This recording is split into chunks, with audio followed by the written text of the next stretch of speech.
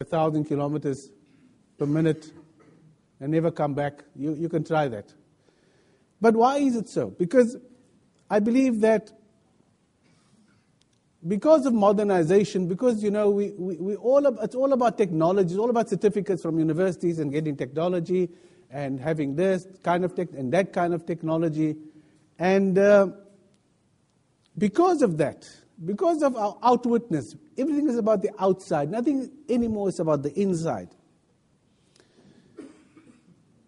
The destruction of the world and the environment as we see it is in reality only an externalization of the crisis that we have inside ourselves. I have a son-in-law who's a psychologist, and he was saying the other night that he was asked to give a small talk at the masjid that he frequents. And I asked him, what is he going to speak about? And he said to me, he's going to talk about young people who don't want to be Muslim anymore. And I nearly fell off the chair. I fell off my chair. I said, what are you going to speak about? He says, I want to speak about young people that he sees, he's a psychologist, so he sees these people. Parents send their children to him because children don't want to pray, they don't want to be Muslim. Subhanallah. So there's a breakdown, there's an internal breakdown. There's a crisis of the inner state of the soul of humanity. That's why so many people see psychiatrists. So many people see psychologists. So many people are into natural health. So many people go to the gym. They don't mind how much they spend to go to the gym because they think that the physical body will liberate them from their problems and their troubles. They sink their problems in their sweat. So the more you sweat, the better you feel. The endorphins come alive. You feel good. You go on a physical high, as they say. You know what I'm talking about. I've been there. I know what I'm talking about. So we've lost the internal dimension of inwardness, of the inside, the taqwa. And we'll speak about that. And the start of this was the beginning of what we see here today. And we have to become conscious of the world that we live in. That the scientific worldview, that everything can be reduced to numbers and physics, and seeing is believing. If you can't see something, don't believe it. This scientific worldview that was given to us, of course, by Europe, by the West. What was the function of this technological advancement? What did they intend with this? We read Francis Bacon, for example. Francis Bacon, many of you will know him.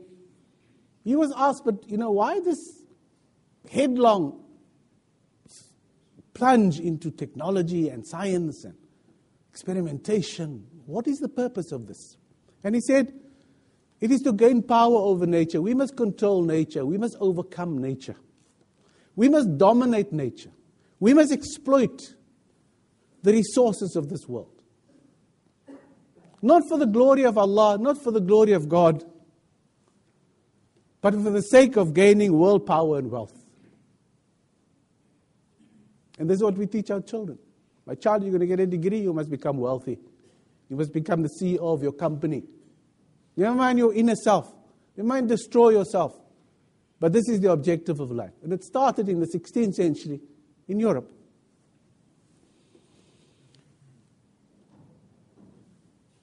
Today, my daughter sent me an email the other day to say that they're now going to scrape the bottom of the ocean. They're going to go right down deep into the ocean. They're going to take whatever is underneath, and they're also going to use that. Not for the benefit of mankind, but for the control of nature. And what does Islam teach us about the world? What does Islam say about this world? Is the world a sacred place? Yes, the Prophet ﷺ said, Al-ardu kulluha masjid. Nabi ﷺ said, the whole world is a masjid. That statement is just not a statement. That statement is a, subhanallah. If we had lived just according to that statement, we would not have the environmental degradation and ecological disasters that we have today. Prophet said the whole world is, meaning what? Meaning that the whole world is a sacred space. The whole world is a place where you could make sujood to Allah subhanahu wa ta'ala. The whole world should be looked after. But the world for us Muslims have also become smaller and smaller and smaller.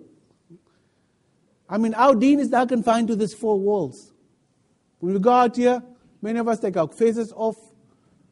We don't want to walk with a top in the street. We've confined ourselves only to the masjid. If there's no Ramadan, we won't pray at home. Everything must happen in the masjid. The world is not a masjid anymore. The world is not an oyster anymore. If we look at the month of Ramadan, I'm talking today about this inner and outer, this inner dimension and the outer dimension. And now we've lost the development of our inside, and everything is centered on the outside. Ramadan, what is Ramadan? Ramadan is a school. It's a madrasa. It's a madrasa where it's not a madrasa where you learn facts and figures or how to do things. It's a madrasa of experience. It's a madrasa of the development of taqwa, where you should spend time with Allah. Taqwa means to spend time with Allah. It means to be consciously spending time with Allah. Not just going up and down for salah or fast or staying away from food. No. Fasting is a madrasa where you have to experience Allah subhanahu wa ta'ala. Of course, it's a month in which we learn many other things. We renew our sense of generosity. We renew our sense of patience. We don't shout anymore. We are more patient in the month of Ramadan. We are forgiving in the month of Ramadan. We are loving in the month of Ramadan. Ramadan seems to bring us closer to Allah subhanahu wa ta'ala. We don't do the stuff that we do outside of Ramadan. We try and stay away from that which Allah subhanahu wa ta'ala is displeased with. And so this month of training, if we can stay without food and water and sexuality for a whole month, and these are the highest desires that man has. He wants to eat, he wants to drink, and he wants to satisfy sexual, whatever it may be, then this month should be able to be carried over to Shawwal, because Allah subhanahu wa ta'ala is the Lord of Ramadan. He is also the Lord of Shawwal. He is also the Lord of the Qa'dah, of the Hijjah, of Muharram, and so forth. Allah subhanahu wa ta'ala is not only the Lord of Ramadan, although it seems like it. Allah subhanahu wa ta'ala is the Lord of all 12 months. So what we learn in Ramadan, what we do in Ramadan, we should be able to carry over to Shawwal. That's why it's so good to fast also in the month of Shawwal. But what is happening? Why is it that when Eid comes, everything changes? In fact, we hasten Eid. We wanted Eid to be today. What is the difference? Tomorrow, today, Sunday, Monday. Same world we live in, same people, same masjid, same deen. Get up in the morning, go sleep at night, you're still the same person. Let's look at some of the things that we do. And you know, everything has a physical dimension and everything has a spiritual dimension. And I want you to listen carefully. I've thought a lot about this. I had a lot of time to think about this Jumu'ah that I'm making today. Everything has a physical and a spiritual. And there are 5 pillars. We're just going to talk about the 5 pillars. Bunya al-Islamu ala khams. Prophet ﷺ said this deen is built on 5 pillars. Shahadatu an la ilaha illallah wa anna Muhammad Rasul. The first pillar is Shahada, Iman. Has the Iman got a physical side and a spiritual side? We'll come back to that later on. Let's start with Salah. Has Salah got a physical dimension and a spiritual dimension? Of course it has. This physical dimension is you stand in the Qibla, you make sujood, you make ruku', you make salam, and that's it. That is the physical part of making Salah. But then Salah also has a spiritual dimension. That dimension which we should be developing in the month of Ramadan. That dimension where Allah subhanahu wa ta'ala says in the Hadith Qudsi, إِنَّمَا أَتَقَبَّلُ الصَّلَاةَ مِمَّنْ تَوَاضَعَ بِهَا لِعَظَمَتِهِ. That salah that you make in order to glorify the majesty of Allah. Not just to go down and to stand and to make... No, but that salah which makes you glorify the majesty of Allah. That salah which brings you, not brings you close to Allah, makes you think about Allah subhanahu wa ta'ala. How many times do we think about Allah when we make salah? 90% of the time we think about other things. How long is the Jumuah going to be? How cold is it outside? Is it raining? Is it not raining? I'm feeling cold, I'm feeling hot, or whatever it may be. So, salah has essential, and it's Ramadan that must bring out that spiritual dimension.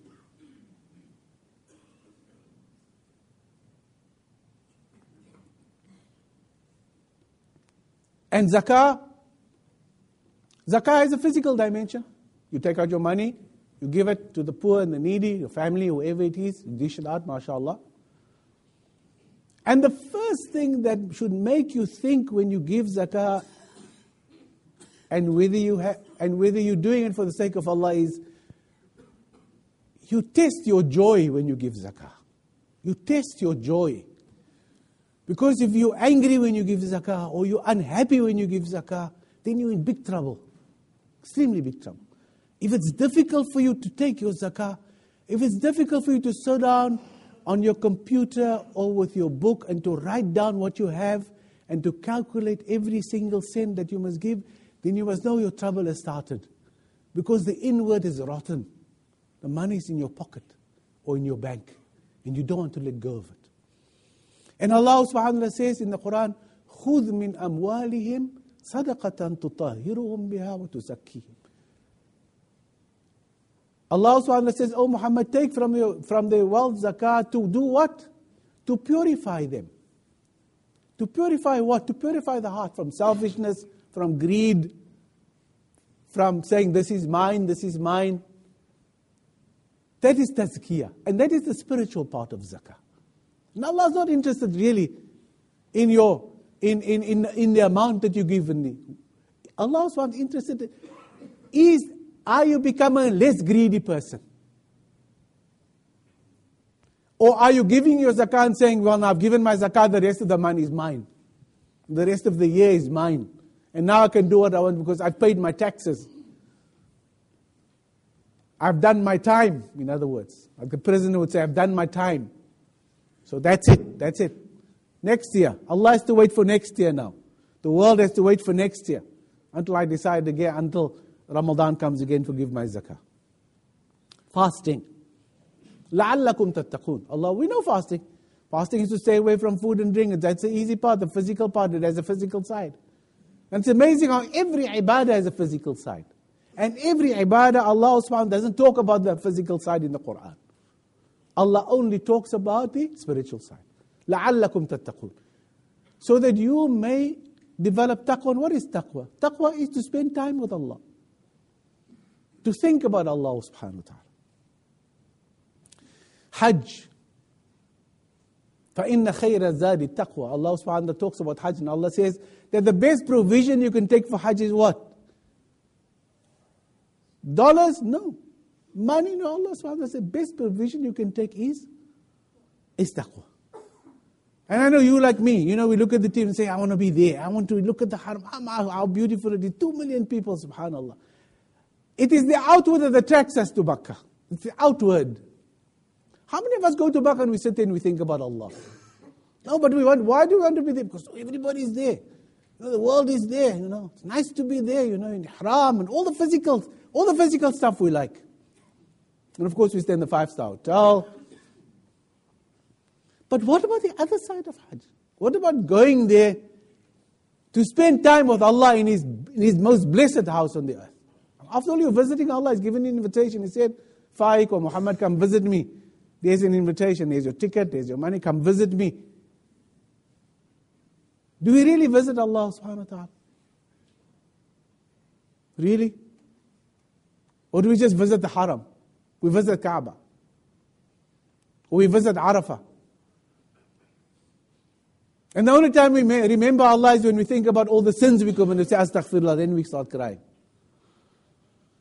So every ibadah has its physical side and every ibadah has its spiritual side. Now let's come to Iman. You may say, but Iman doesn't have a physical side. Iman is to say, Ashhadu an la ilaha illallah wa anna Muhammad. There's no ibadah in Iman. There's no ruku, there's no sujood, there's no making tawaf. There's just la ilaha illallah.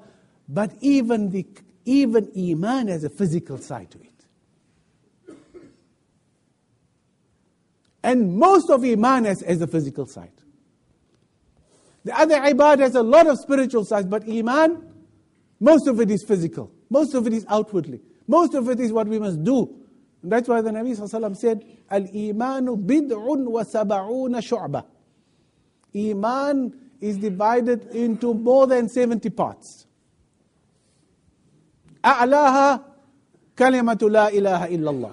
The highest part of Iman is to say la ilaha illallah. وأدناها إماتة الأذى عن الطريق والحياء شعبة من الإيمان. The Nabi ﷺ says the lowest part, maybe the 75th part, is to pick up an obstacle from the road or the pathway where people walk. So Iman is not just to say La ilaha illallah. There's 70 parts of Iman. The highest, the top is to say La ilaha illallah. But the other 75 parts is things that you do. And the smallest thing that you do, which is an expression of your Iman, is to pick up something from the road. To say, oh, there's a stone, let me pick it up, let me put it on the side. So people won't walk, or there's a piece of glass, or there's a banana peel, or whatever, or there's something lying in the road, somebody's tire will go into it, let me remove it. وَالْحَيَاءُ شُعْبَةٌ مِنَ الْإِيمَانِ. And modesty is part of Iman. So you can decide to develop only your Iman by saying, well, I say the kalima, so I'm a Muslim, so that's it, That's only one part of more than 70 parts of Iman. The rest is your practice. The rest is what you do. And not what you do for yourself, what you do for the environment, what you do for humanity. These are all parts of every single ibadah, including Iman, is divided into the physical and the spiritual. And we need to decide which dimension we concentrate on. You concentrate on the physical side, or do you concentrate now in Ramadan on the spiritual side?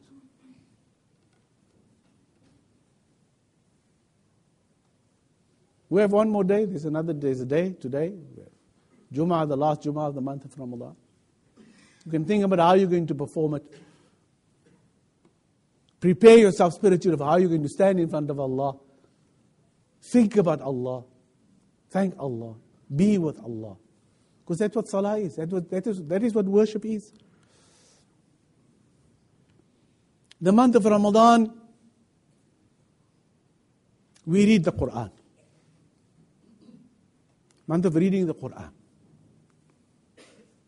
And we've been reading the Quran the whole month. MashaAllah, congratulations to those of us who completed a khatam, or maybe more khatams in the month of Ramadan.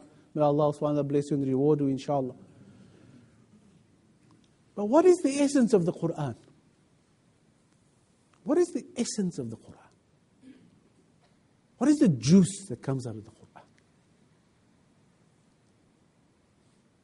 And I want to give you the essence of the Quran in one sentence. In one sentence, I want to tell you what is the essence of the Quran. The essence of the Quran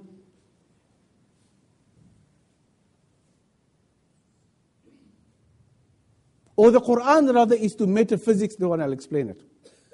The Quran is to metaphysics what Newton was to physics.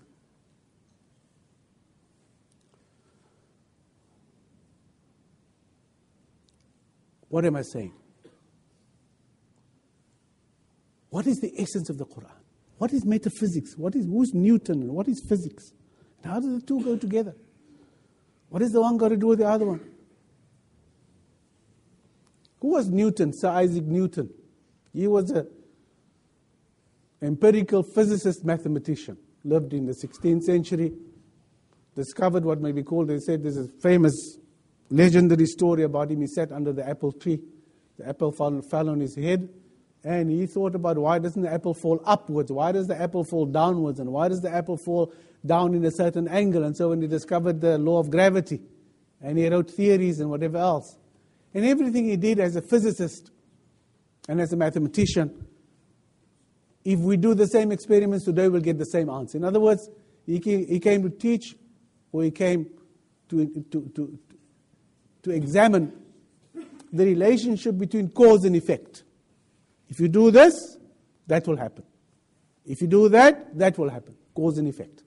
So in the natural world in which you live, there's cause and effect. If it rains, everything will get wet. That's the cause and that is the effect. If you light something with fire, it will burn. That's cause and effect. So in the natural world, in the physical world, we have cause and we have effect. And that's what Newton came to teach us in the physical world. And I'm sure lots of you know much more about this than what I do. So Newton, as an observationist, he looked at the world. He looked at the physical world. And he studied the physical world. And the Quran, what does the Quran teach us? What is the essence of the Quran? The Quran teaches us how the metaphysical world works. The metaphysical world. And what is the metaphysical world? The metaphysical world is that world which you cannot see with your eyes. It is the spiritual world. And in the spiritual world, my dear brothers and sisters, there's also cause and effect. Everybody knows you cheat, isn't it? Human beings cheat. And cheating has an effect. It may not have an effect like it has in nature, but things happen to you when you cheat. Either in the law, people take you to court if you cheat, but you can get away with it there, you get a good lawyer, you get away with the technicality. But we know that spiritually, if you cheat, you can't get away with it. Can't get away with it. Catches up with you sometime. Allah subhanahu wa ta'ala said that in Qiyamah you'll be punished for it. And Ramadan, for example. Ramadan is its physical side. You stay away from food and water. But maybe still your fasting won't be accepted by Allah. Why? Because the Nabi sallallahu alaihi wasallam says, "Man lam ya'da qawla zur wal amala bih." Prophet sallallahu alaihi wasallam said, if you don't stay away from guarding your tongue in the month of Ramadan, you still speak about other people. You still speak ill about other people. You still swear in the month of Ramadan. Allah is not interested then in your fasting. You can might as well eat. No problem. Because you have gone against the spiritual injunction of the Quran and of Allah subhanahu wa ta'ala. You have not followed the rule as it should have followed. And every religion knows this. The Hindus know it. The Christians know it. The Jews know it. And the Muslims know it. The Muslims have the clearest idea of cause and effect when it comes to human behavior. Allah subhanahu wa ta'ala talks about the Hajj. What does Allah say about the Hajj? Allah subhanahu wa ta'ala says, Nabi says in the Hadith, people will come for Hajj. They will be in the ihram. They will stand on Arafah. They will cry their hearts out. They will plead to Allah subhanahu wa ta'ala. And the angel will come to them and say to them, you come, your clothes is from haram. Your ticket money you got is from haram. Your earnings is from haram. You still want Allah. You think Allah is going to respond to you? You think Allah is going to answer you? Despite the fact that outside you are completely, physically in a state of ihram. But inwardly, in your heart there's no ihram. There's never been ihram. Because everything you have and everything you do is spiritually wrong. يَمْحَقُ اللَّهُ الرِّبَى وَيُرْبِي الصَّدَقَاتِ. Allah subhanahu talks about riba and you can't see riba. It's not something physical, you can't see it. It belongs to the metaphysical world. The hurma, the prohibition of riba. What does Allah say about riba? يَمْحَقُ اللَّهُ الرِّبَى. Riba will disappear. Riba is money that disappears. Allah uses the word yamhaq. Mahik means the moon when it disappears.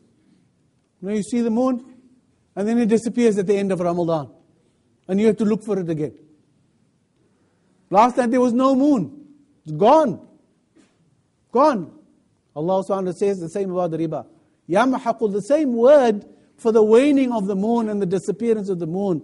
In other words, we know it's there, but it can't do us anything. The moon is gone.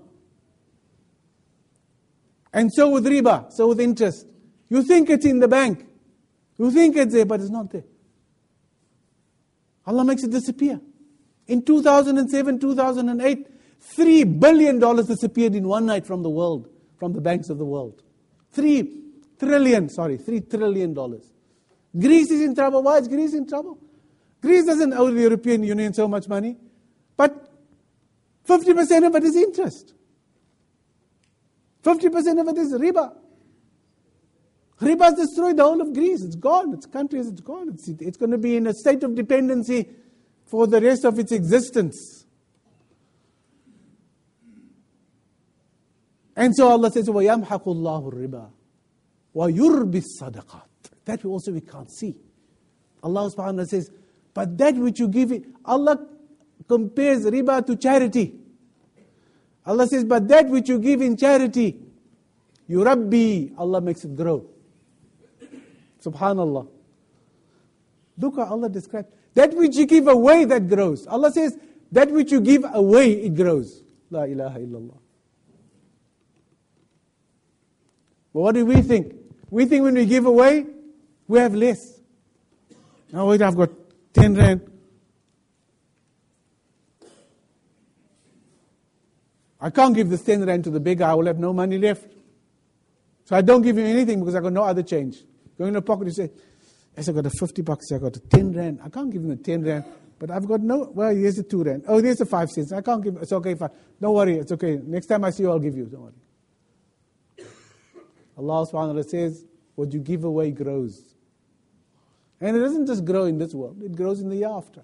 You plant a tree, every time you give sadaqah, you plant a tree in the year after. It grows. That's what the Nabi sallallahu alaihi wasallam said. Jannah will be an empty plain. Jannah will be empty. There are no trees in Jannah. Jannah is empty. The foliage and the trees and whatever is in Jannah, we plant it here in the dunya. When I say Subhanallah, I plant a tree in Jannah. I say Alhamdulillah, I plant a tree in Jannah. When I give sadaqah, I build a castle in Jannah. If I say Assalamu alaikum, Allah builds a castle for me in Jannah. Subhanallah. If I build a masjid, Allah builds for me a house in the Jannah. Subhanallah. And that's how Jannah becomes full. So if you get to Jannah one, there's no trees and you must know, should have made more istighfar, more subhanallah, more alhamdulillah. So Ramadan then is a month in which we need to look, me and you and all of us, like I said, the ecology of the world is destroyed. And the ecology, the natural world as we see it, is a reflection of the inner world inside man.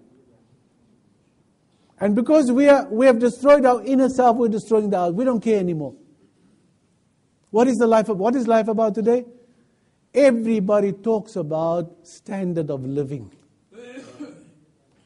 Everybody wants to get to a higher standard of living. But we've never had so much poverty in the world. There's never been such an imbalance of the distribution, not of money, of food. And yet there is so much food. In Ramadan, we have so much food on our tables that after Fajr in the morning, when the morning comes and we go into the kitchen, we don't know what to do with all the food that's still standing there on the table. The fridge is full of little buckets, full of last week's food that we didn't eat for suhoor. So much food. So many food parcels. I'm amazed. Every photograph you look at on a Muslim site, they show you just food parcels. Masjids and masjid full of food parcels. Everybody's making food parcels. But yet there's so many people outside there walking around with with shopping trolleys. You can see they're indigent. They're poor. They're suffering. Nobody gives them a food parcel. All the Muslims give their food parcels to the same Muslims every year. Expect Allah to reward you for it, you're going to get zero reward for it. You're feeding people who have. I mean, you can't give 10 food parcels to one Muslim family. And why? Because we don't coordinate, you see. If the Zakat fund has 10,000 people on their books, then somebody else has got the same 10,000 people on their books. And organization 3 has another 10, the same people on their books. And organization 4 and organization 5. And we think we're such a great community. But we live in a community of starvation. People who have nothing to eat. But Muslims are giving parcels to everybody, left, right and center. Come eat morning, we still haven't distributed most of the food parcels. And we think Allah's going to punish us. Well, there's Malawi, there's Mozambique, there are people who are really starving. There's the Middle East. I mean, there's so much that we can do. But all we do is, we only think about ourselves. And nobody wants to break out of this. Nobody's breaking out of this and saying, okay, let's take half of fitra and give it somewhere else, not in Cape Town. Let's send it somewhere. Let's set up offices somewhere else where there's real poverty. Real poverty. Like in Malawi, real poverty. Like in some places, 50% of the people living in this country live below the bread line. Do you know that? 50% of South Africans live below the bread line. Children die in this country of not having enough food. But no, we live in a fishbowl. We Muslims look after ourselves. We only look after our own. Ramadan is not for other people, it's only for Muslims. Generosity of Ramadan, it only extends to my Muslim brother. And Allah subhanahu wa ta'ala will say to us on the day of Qiyamah, Allah will call and say, come here. Subhanallah. And this appears in the Bible also. The same narration is to be found in Matthew, in the Bible. And people say, but how come it's in the Bible and the Prophet spoke about it? It's because the source is the same. The source is from Allah subhanahu wa ta'ala. So what does the Bible say? What does the Prophet sallallahu alaihi wasallam say? Allah will say on the day of judgment, oh my servant, I was hungry and you didn't feed me. And we will say, Ya Allah, you are the Lord of the universe, you were hungry. How could you have been hungry? You're the Lord, you're the creator of everything. Allah will say, so and so was hungry. And you didn't feed him. Not so and so Muhammad, not so and so John or Michael, so and so anybody. Allah will say, so and so was hungry and you didn't feed him.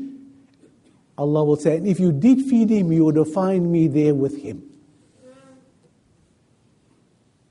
And Allah will say, I was sick and you didn't visit me. And Allah will say, Allah, how can you be sick? You're the Lord of the universe. And Allah will say, you knew somebody was ill. You knew somebody was sick and you never visited him.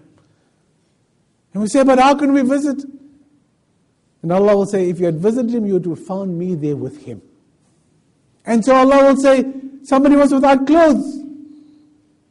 He was naked and you didn't give him clothes. Or I was naked and you didn't give him. And Allah will say, Ya Allah, how can we clothe him? I'll say, well, you knew half of your community in South Africa. People you work with. People you see in the roadway. You don't say, brother, come here. I've got a pair of shoes for you here. Or something. You'll see the person walking with broken shoes. With thin clothes in the heart of winter. So, yes, Ramadan is about taqwa. It's about Allah consciousness. It's about thinking about the world. It's about thinking more about what we do inside than what we do outside. And you know, this Ramadan has taught me a very big lesson. Because I was ill most of Ramadan. And I had to be indoors because of my chest. And I looked at all the things that I do in Ramadan. When you're at home, you do a lot of stuff. You read the Quran, read my kitabs, do so many things that I always wanted to do without any pressure. And I thought of all this that I'm doing, of all this, all the ibadat that I'm doing. what is the most precious thing that I've done in this month of Ramadan? And what is that which I would like to carry over after Ramadan? Because every Ramadan you must think about something that you'd want to take it over. Because, we read the Quran and after Ramadan, we read the Quran, we don't read the Quran. We always make salah. And I discovered that the Nabi ﷺ had given to us what is called a family salah. Family salah. I renamed it the family salah. May Allah forgive me if I've committed a sin. But I named it family salah. It is the only salah that involves your family. Salah, you go to the masjid. Prophet ﷺ said, where must you perform Farud salah? In the masjid. Where do you perform Tarawih salah? You go to the masjid. But there's one salah that is called family salah. A salah where you and your family can make that salah together. In fact, that is the only salah you make with your family. Which you have to make with your family if you make it. Nobody else is involved. Salatul Tahajjud. Salatul Tahajjud is, the Prophet ﷺ's house was, here's the masjid, here's his house. If he stepped out of his house, if he put his foot out by the door, he's in the Masjidun Nabawi. We know there was a door on this side, here's the mihrab, and the mimbar, here was the door of his house. He stepped out, he walked on the mimbar or into the mihrab. Where did he perform tahajjud? In the masjid? No. Where did he perform tahajjud? In his house. Who did he wake up? Aisha. Woke up Aisha. If he was with his other wives, he used to wake up his wife. Nabi ﷺ said, Subhanallah. So, one thing I'd like to encourage you, because that is also a salah where, you're not doing it for nobody sees you doing it. You get up 5 o'clock in the morning or 3 o'clock or 4 o'clock. Nobody there to see you, you're getting up. Only you and your wife know, she knows, and you know, and maybe the family that's with you in the house know, your children know. So it's a salah where you spend real time, quality time. You spend real time with Allah. Real time. You spend time, not give time. It's the difference. When you say, I'm giving my time. When you give time, you want something in return. Either your boss must pay you because you're spending 5-6 hours at work. You're giving your time to him. But tahajjud salah is where you spend time. Now, don't now go tomorrow morning, get up at 2 o'clock in the morning and make tahajjud till 3 o'clock. And then on Sunday morning, you forget. No. Remember, Nabi Sallallahu Alaihi Wasallam said, Allah loves things which are done a little bit always. So, okay, make 2 rakats, khalas, go sleep. Then in a month's time you make 4. Then in another month's time you make 6. But try and, always never bring our wives. Sometimes some of our wives never see the inside of the masjid except when they're flying flat on their back. And 4 people have to carry them in to the masjid. And we never have time sometimes, there are some of us who are very spiritual, very pious. We make all our salahs in the masjid. It's a good thing. But when do you really spend time with your wife and your children? That is the time with Allah. That is the family salah. Salatul Tahajjud. And that's why Allah subhanahu wa ta'ala instructs the Prophet sallallahu وَمِنَ اللَّيْلِ فَاسْجُدُ لَهُ وَسَبِّحُ لَيْلًا طَوِيلًا. Allah subhanahu wa ta'ala says, at night, that is the time when you spend with Allah subhanahu wa ta'ala. So may Allah subhanahu wa ta'ala give, inshallah, may Allah accept all our fasting in the month of Ramadan. May Allah subhanahu wa ta'ala accept our taraweeh that we made. May Allah subhanahu wa ta'ala accept the sadaqat that we made, all the fitrah that we gave. May Allah subhanahu wa ta'ala accept all the zakah that we gave. And may Allah subhanahu wa ta'ala make us of those who will look inside. يَوْمَ لَا يَنْفَعُ مَالٌ وَلَا بَنُونَ إِلَّا مَنْ أَتَى اللَّهَ بِقَلْبٍ سَلِيمٍ. Don't wait till you're my age to look inside yourself.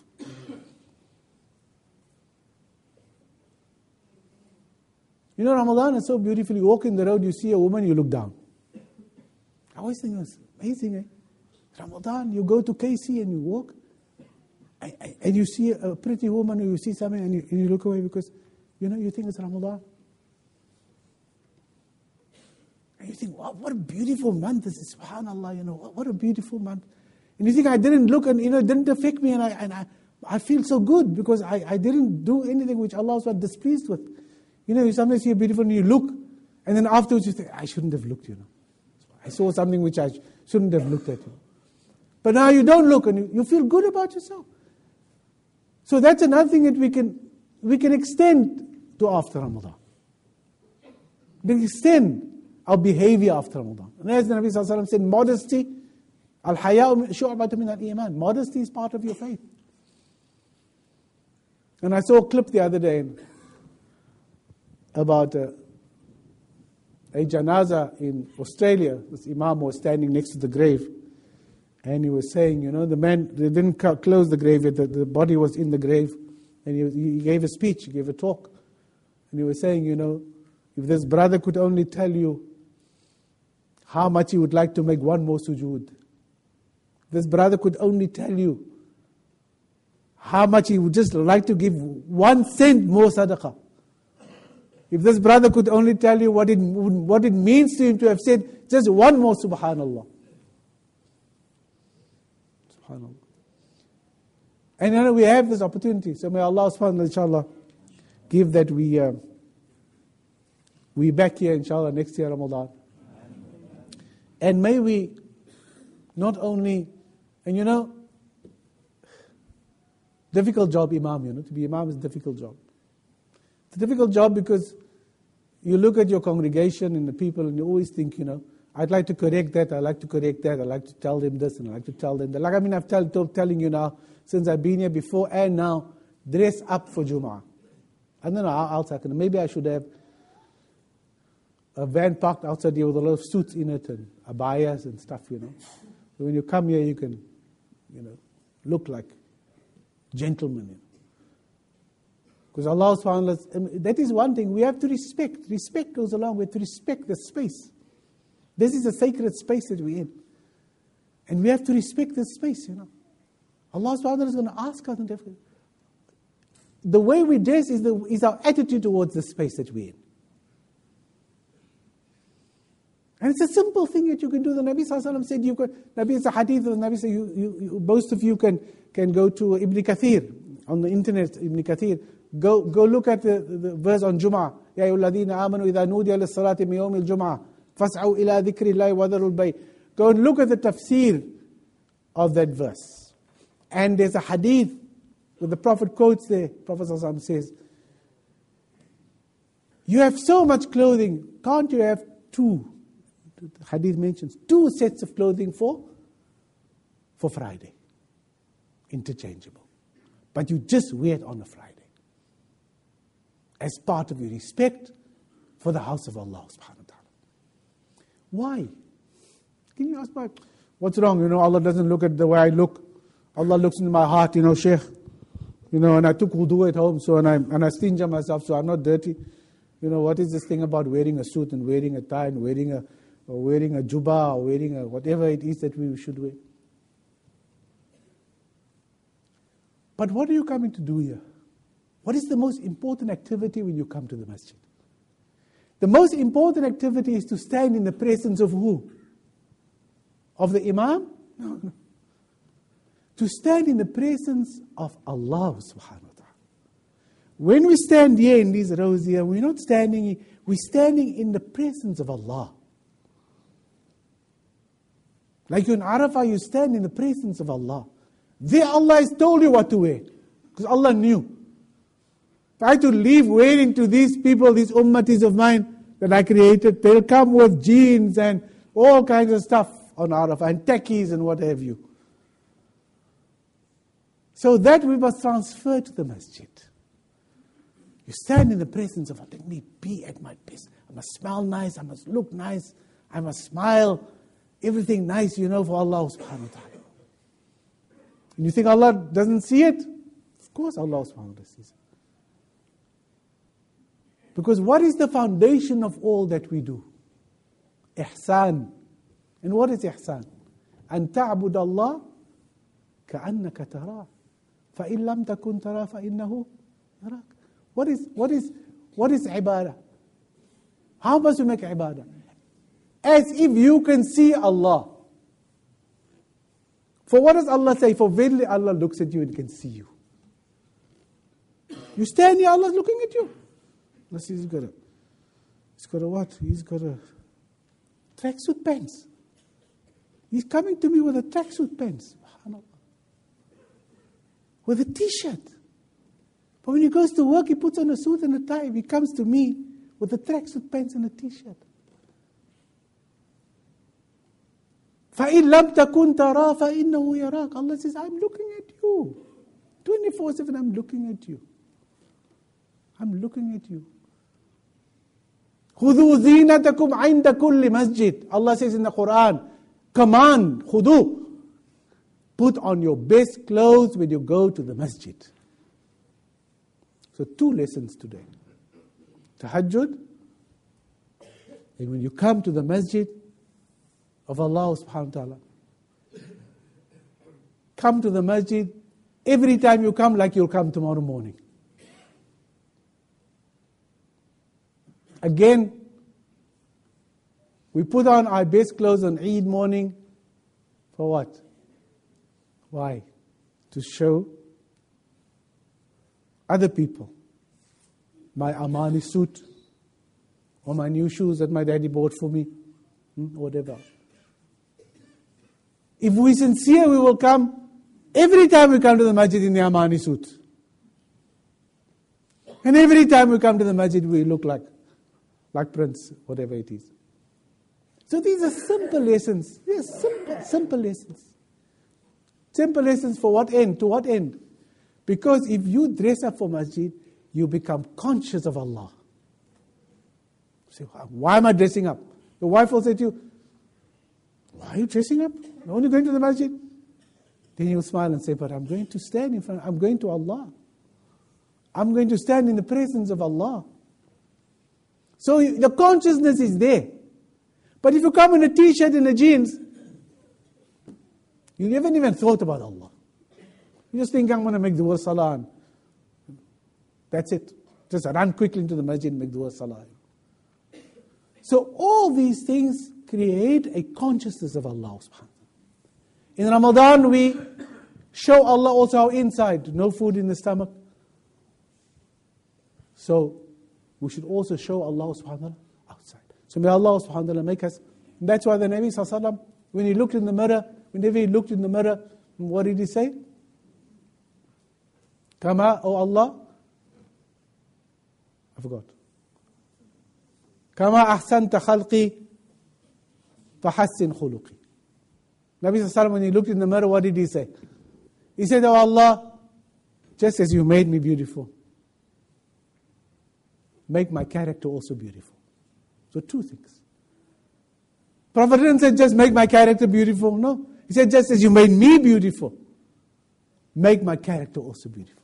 So 2 things go together for a Muslim, the character and Wallahu ta'ala alam. Assalamu alaikum wa rahmatullahi ta'ala wa barakatuh.